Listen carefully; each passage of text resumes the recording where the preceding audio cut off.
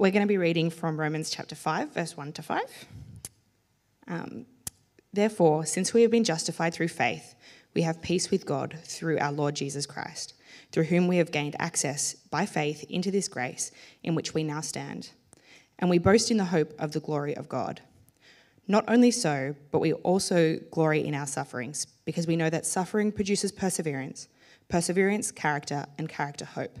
And hope does not put us to shame, because God's love has been poured out into our hearts through the Holy Spirit who has been given to us.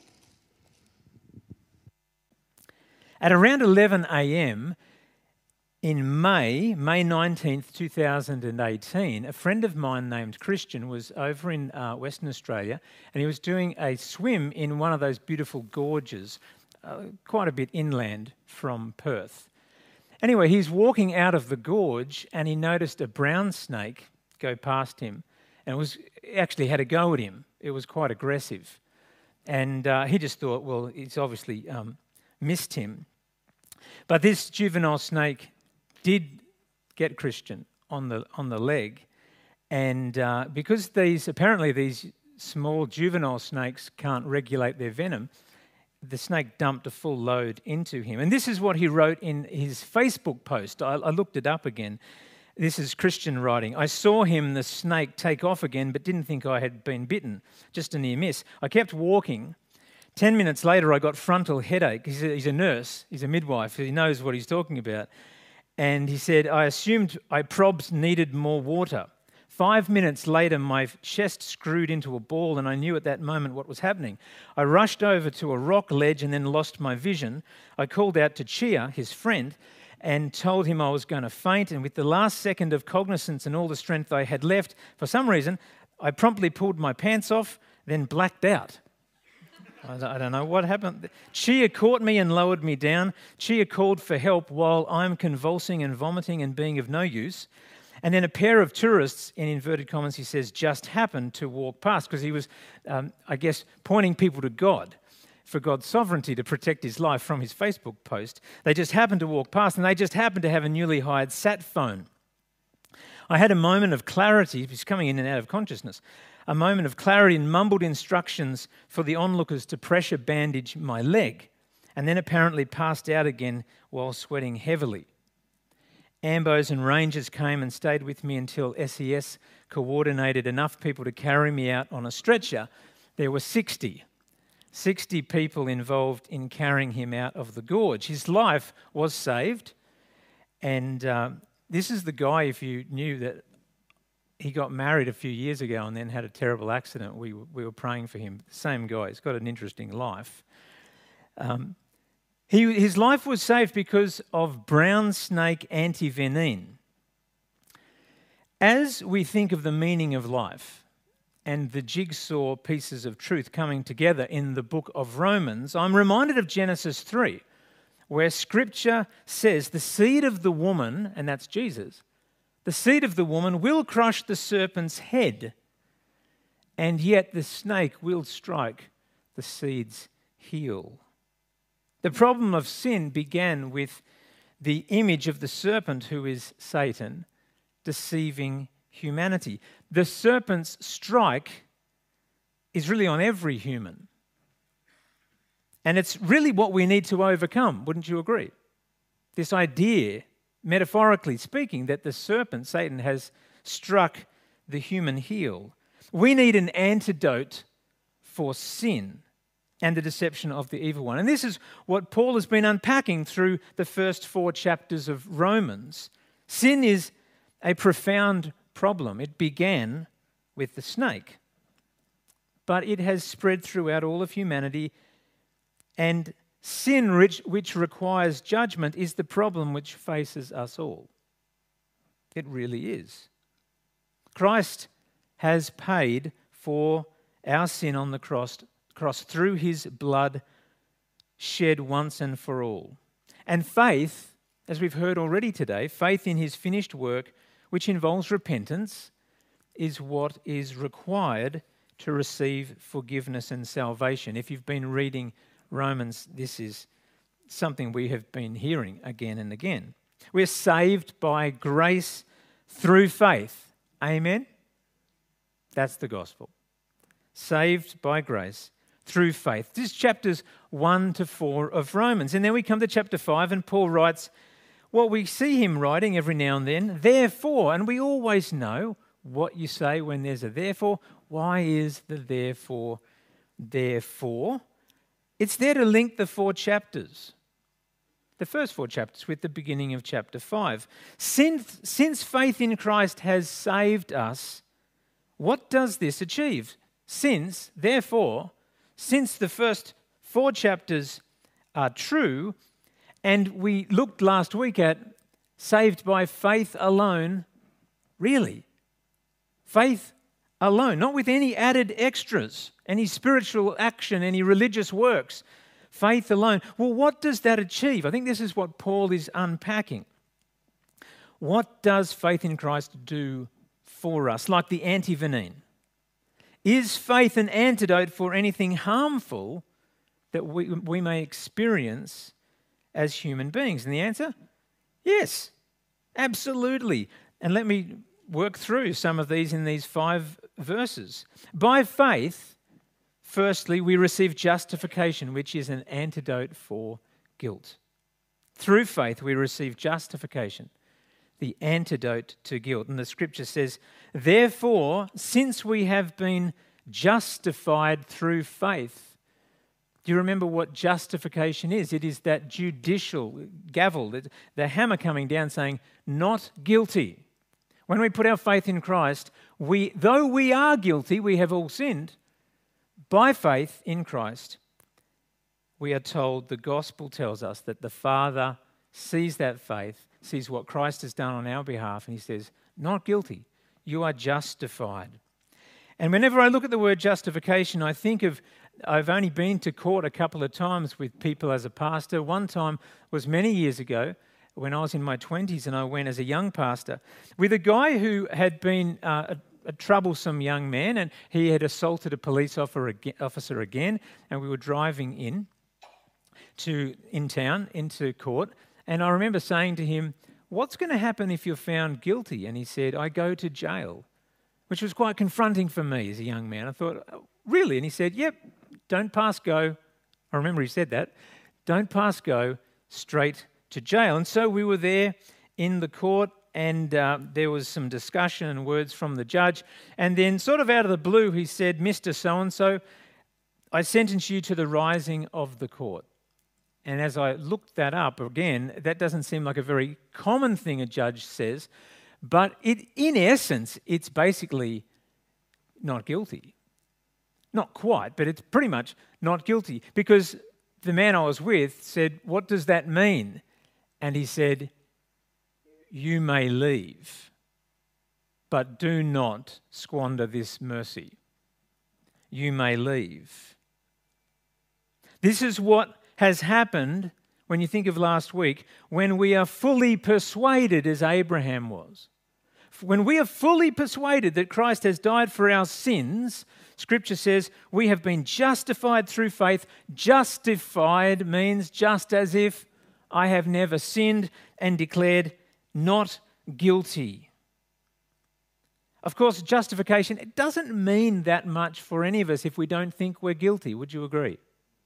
If there's no sense of guilt, it's like, oh, well, that's nice, but whatever. And that makes me think of an appropriate response to Jesus. And we find that in Luke 19 with Zacchaeus. Do you remember Zacchaeus, the tax collector? He was a chief tax collector. They used to have tax collectors that would be on the entry points to cities and towns in the first century. And they were collecting taxes for Rome. But the chief tax collectors would take a commission from the various franchise outlets. So the chief tax collectors were known for fairly unscrupulous practices. And Zacchaeus, a somewhat hated individual, he puts his faith in Christ, but he is aware that he is a guilty man. And in Luke 19, verse 8, Zacchaeus says, Lord, here and now, I give half of my possessions to the poor, and if I have cheated anybody out of anything, I will pay back 4 times the amount. Through faith, we receive justification. The guilt is paid for. What then happens from us should normally be the natural response of gratitude and generosity. And that's what Zacchaeus did. It's the antidote to guilt, justification through faith. Therefore, since we've been justified, Paul writes, through faith, we have peace with God through our Lord Jesus Christ. Paul has clearly communicated to the church in Rome that without Christ, God the Father is not at all pleased with us. That's hard for us to really take on board. I think we all want to say God loves everybody. And that's actually the truth, isn't it? John 3:16 says he loved the world so much that he sent his son to die for the world. And yet we're holding this intention, as we always are doing in the book of Romans, with Romans 1:18, which tells us the wrath of God is being revealed against all the ungodliness because God's not happy with it. God's not happy with sin. Without grace through faith, there is enmity. We are enemies of God. I remember my old youth pastor way back in the 90s or the late 80s. He used to say, we are enemies of God without Christ. And he used to describe it as the old Western, where anyone remember the Westerns with the double ammo and the two guns, the gunslinger? He used to talk, that's what we're like. We come to God like that. That's not a good thing to do to the Lord. But we are enemies in our hearts. There is enmity between the Father and us. But through faith in Christ, we are given access, hope and forgiveness to the Father. And that means we are at peace. That's what faith does. I don't know if many of us have actually been to war in this room. I can't remember if I've spoken to anyone who was a veteran. I'm sorry if I can't remember, but I haven't. I haven't been at war as a soldier. But we can only imagine the relief, can't we, to know peace has been declared. Lay down our guns. It's over. We are at peace. When we put our faith in Christ, we take off the ammo. We're not enemies of God. We don't have to be afraid of him. Peace is the antidote to enmity. Paul says through faith, it's not without effect, this faith. We receive justification, the antidote to guilt. We access peace, the antidote to enmity. And we stand in grace, the antidote to shame. We have peace with God, Paul writes, through our Lord Jesus Christ, through whom we have gained access by faith into this grace in which we now stand. I found it interesting looking up the Greek for the word into. I thought, what does that mean? And it just means into.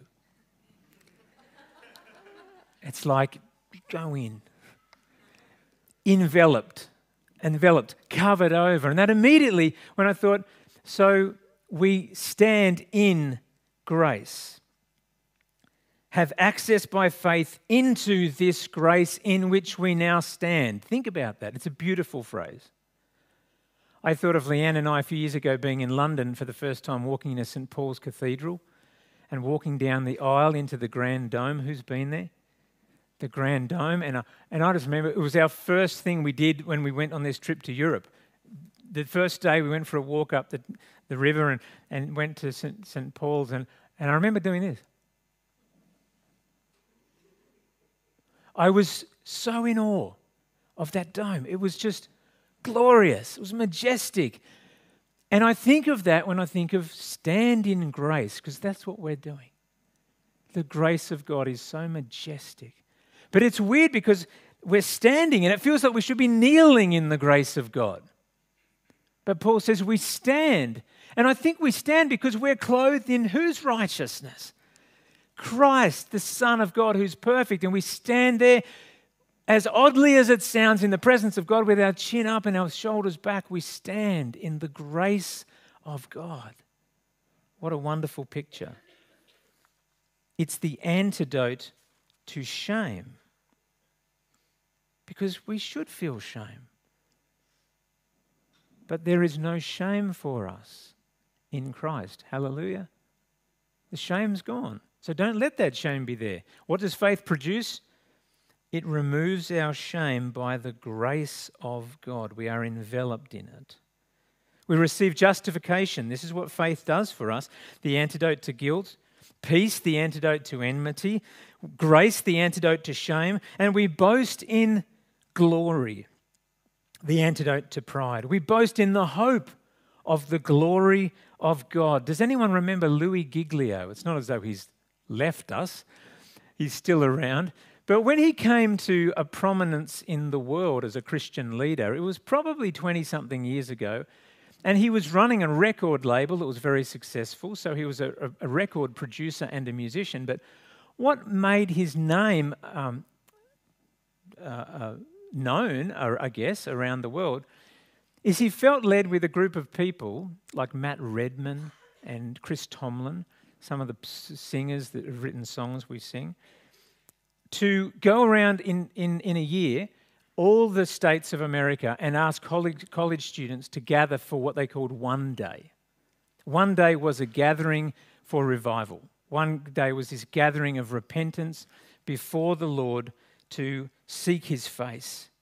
And it happened. They gathered on this one day, and there was one scripture that they gathered around, and it was Isaiah 26, verse 8. We wait for you, your name and your renown are the desire of our hearts. God's name and renown was the desire of their hearts. This is the essence of what Paul is saying here in Romans 5. We boast in the hope of the glory of God. We boast in our God because there's no one else we could boast in that would be more deserving of glory than the God who has created us and saved us in Jesus. So intrinsic to Christianity, so central to following Jesus, so essential to discipleship, so significant to freeing us from the talons of pride is simply a passion for the glory of God. Amen? Paul boasts in it. He boasts in what God has done in and through Jesus. He revels in telling anyone how amazing his God is, what his God is like, what his God will do in the future. What does faith in Christ do to you? It turns you into a person who lives for the glory and acclaim of your Father in heaven. When a person receives by grace the antidote for guilt, the antidote for enmity, the antidote for shame, such a person lives for the renown of the name of the one who did it all for them. When we live for God, it's much harder to live for ourselves. Would you agree? When it's like, I'm here for you, God. May this be about you. Like John the Baptist said, may I become less, that he might become greater. When we have that attitude, we are in the best place we can possibly be to deal with pride. Guilt, enmity, shame, pride. Paul says we boast, same word, it's often translated a different word, but we boast in the hope of the glory of God, and we boast in suffering. We boast in transformation, I want to suggest, the antidote to suffering. Because suffering is not a means, is not an end in itself, it's a means to an end. Suffering produces perseverance, perseverance character, and character hope. God uses suffering to transform his people into the likeness of Jesus, doesn't he? Paul explains to the Romans, life following Jesus will involve suffering. And as you keep trusting and keep serving and keep believing that God is good, God will grant you the ability to persevere under suffering by his grace.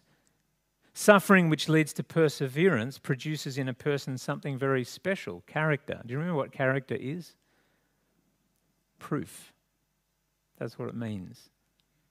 Suffering, perseverance produces the proof of character that you are legitimate, that you belong to God, you belong to Jesus. It's what's always to be expected that followers of Jesus will suffer. And in this place of finding character, we ultimately become stronger and we find an unanxious presence in the Lord, grounded in humility, and we find a confident hope. Paul says, suffering, suffering produces perseverance, which produces proof of character, which produces a rock-solid hope. All of this is transformative in a person's life. You become a different person. That's what happens. That's what faith does. It's the fruit of Christian belief. It's the antidote to the problem of suffering, that we're being changed through it. And finally, Paul says we bask in God's glory, which I think is the antidote to insecurity. Hope does not put us to shame because God's love has been poured out into our hearts through the Holy Spirit who has been given to us. New life in Christ is a new identity. So much of our lives is spent, wouldn't you agree, fashioning the facade, managing the mask, shaping our presentation to the world so that people will perceive us the right way.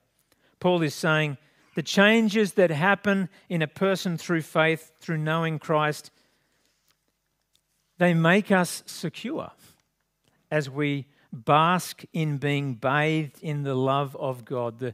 The other versions say God's love is shed abroad in our hearts through faith.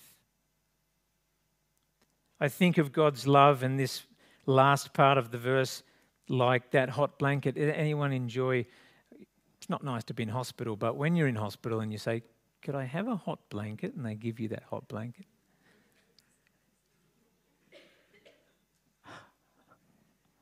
That's basking in the love of God, I think. It's going to be okay. We've come through. We're basking in His love. It's the antidote to insecurity. Jesus taught so much, didn't He, when He walked the earth, but one of His parables, an insight into one of the mysteries we deal with, is found in Luke 15, and many of us remember it, don't we? The insight that we were given from the parable of the lost son. The son takes his inheritance early and acts in ways that fill him with guilt. He feels far from his father and he feels the enmity with his father because of his shame. He took the inheritance early out of pride and arrogance, and then he found himself in great suffering and completely insecure. And out of that place of immense vulnerability, the lost son came home and reached out to his father for mercy. And the text says, while he was still a long way off, his father saw him and was filled with compassion for him, and he ran to his son, threw his arms around him and kissed him. The son said to him, Father, I have sinned against heaven and against you, and I'm no longer worthy to be called your son. But the father said to his servants, quick, bring the best robe and put it on him. Put a ring on his finger and sandals on his feet. Bring the fattened calf and kill it. Let's have a feast and celebrate, for this son of mine was dead and is alive again. He was lost and is found. That's love. That's the love the Father has available for us today. Absolutely. A love that envelops us and that we can bask in gratitude. Do you know the Father's love? Online, do you know the Father's love? It is the antidote to insecurity. Because deep down we wonder, am I loved? Can I be loved? And I want to say yes, in the name of Jesus, you are loved. And so am I. And it's been demonstrated through what Jesus has done for us on the cross and in rising again from the dead. Nothing greater could ever be done than this. And He has done it. Through faith we receive justification, the antidote to guilt. We access peace, the antidote to enmity. We stand in grace, the antidote to shame. We boast in glory, the antidote to pride. We boast in transformation, the antidote to suffering. We bask in God's love, the antidote to insecurity. Guilt, enmity, shame, pride, suffering and insecurity. They're all part of the fall of humanity, aren't they? It's all part of what the sin of disobedience accomplished in the garden.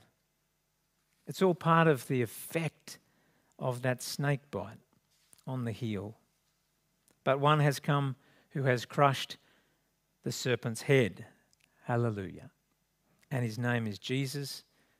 And Jesus is the antidote to guilt, enmity, shame, pride, suffering, and insecurity. So may you, by faith, live freely and joyfully in the knowledge that you are justified, declared not guilty. You are at peace with God today if you have faith in Christ. And you and I, we stand in His grace and we boast in His glory and the transforming work He is doing in our lives. May we bask in His love. In Jesus' name, all the people said, Amen. Thanks so much to the band. They're going to come and lead us in a couple of songs. As they do, let me pray.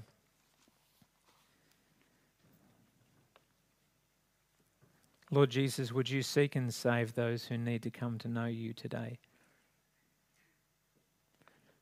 Those who need to take off the ammo, drop the gun, and fall to their knees and repent.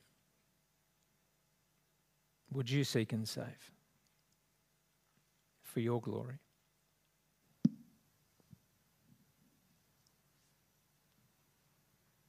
Lord, you know which ones of us have been struggling with guilt and shame and pride and a sense of enmity with you.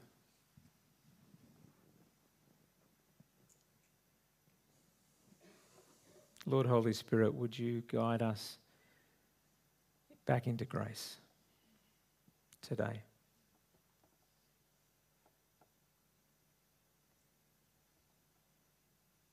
We rejoice, Lord God, in the truth of what our responsive faith does for us. We know it's all by grace, but we just want to celebrate. Thank you that it's so extraordinarily impacting on our lives to put faith in Christ. May we continue to boast in the hope of the glory of God in Jesus' name. Amen.